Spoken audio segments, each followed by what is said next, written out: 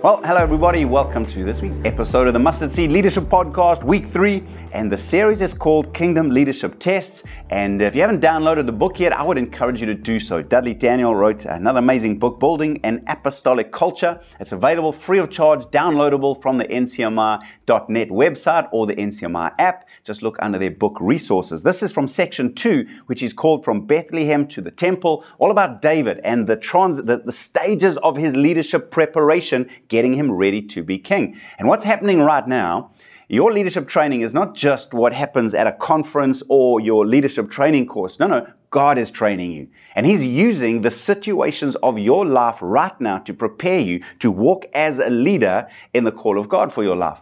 And if we don't realize it, then sometimes we can fail these tests, and they're so important to God that He won't promote you until you've dealt with it. And so you'll go round and round the mountain until you do pass it. And so we've looked so far from Bethlehem, that's where David was born. That's where he was faithful in obscurity. When he was just a shepherd boy, the youngest kid out there in the field, and yet he faithfully was killing lions and bears and looking after the sheep, so God promoted him. Then we saw how he'd been brought into the palace. Then the king turned against him. Now he's hiding in the cave of Adullam. He's discouraged because things are not going. It's unfair, unjust, yet in the midst of that, he trained up these 400 men. He was faithful to what God called him. And so God now promotes him to Hebron.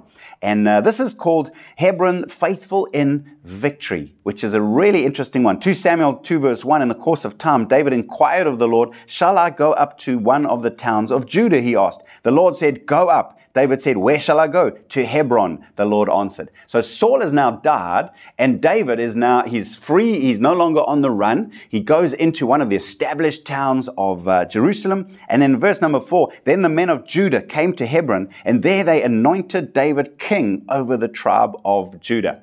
Clearly, this is a success moment. Remember, God has called him to be king of all Israel, but now he's walking into success.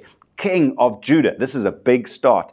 And so Dudley Daniel wrote this: when David moved to Hebron, the tribe of Judah came together to make him king. By this time, the motley crew that had led had become a disciplined army, and he continued to enjoy victory in battle. Sometime later, all the tribes of Israel came to David in Hebron, where he was crowned as king of the entire nation. One could say that his victory was complete, but now that he was victorious, he had a new test to face.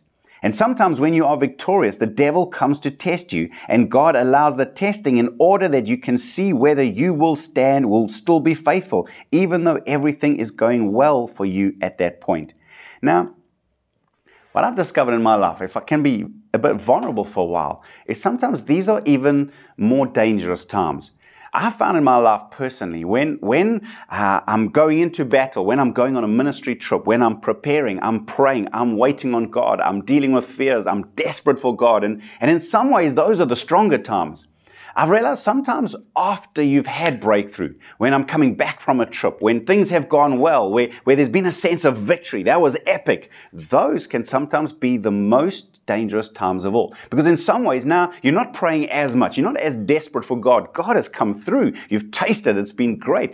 Those can be the times when sadly so many people bomb out. Sadly, so many pastors, they reach what they always aspired to. The church is going well, they've broken through. That's often the time they fall into sin, immorality. In the business world, you've been laboring to get your business. Now that it's successful, that's sadly when so many people, they taste victory, and instead of being faithful in victory so that God can multiply it to success, they trip up themselves up. So often the struggles leading to victory keep us close to God, but when things are happening and breakthrough has come, we can take our eyes off the Lord. This is the stage where sadly so many pastors and leaders fall into temptation and sin. So one of the things I've discovered that has been super helpful in staying faithful in victory is recognizing that it's God's gift in you that brings victory, not you. Now, this might sound a bit strange, but for me, it's made a big impact. I remember John Maxwell using this as an illustration once. John Maxwell was a pastor, he's a leadership coach, author, speaker. He's an incredible communicator. And he tells a story of one day as he stepped off the stage, there was thunderous applause. People were just standing, cheering. And as he sat down, whether it was his dad or one of his mentors, leaned across to him and said, "John, just remember, they're clapping for your gift, not you." And I love that because in some ways that grounds us when we realize it's God's gifting that brings us victory. It's not us. We're not that good. We'll never be that good. We'll never be able to bring about the victory. It's God's gracious gifts in our lives that bring us victory. And so much of this is we just as dependent. We need to live constantly in that place of dependence on God. It's not us. We have never arrived, but rather God gives us a taste of victory at times, a taste of breakthrough to see if we're ready for more.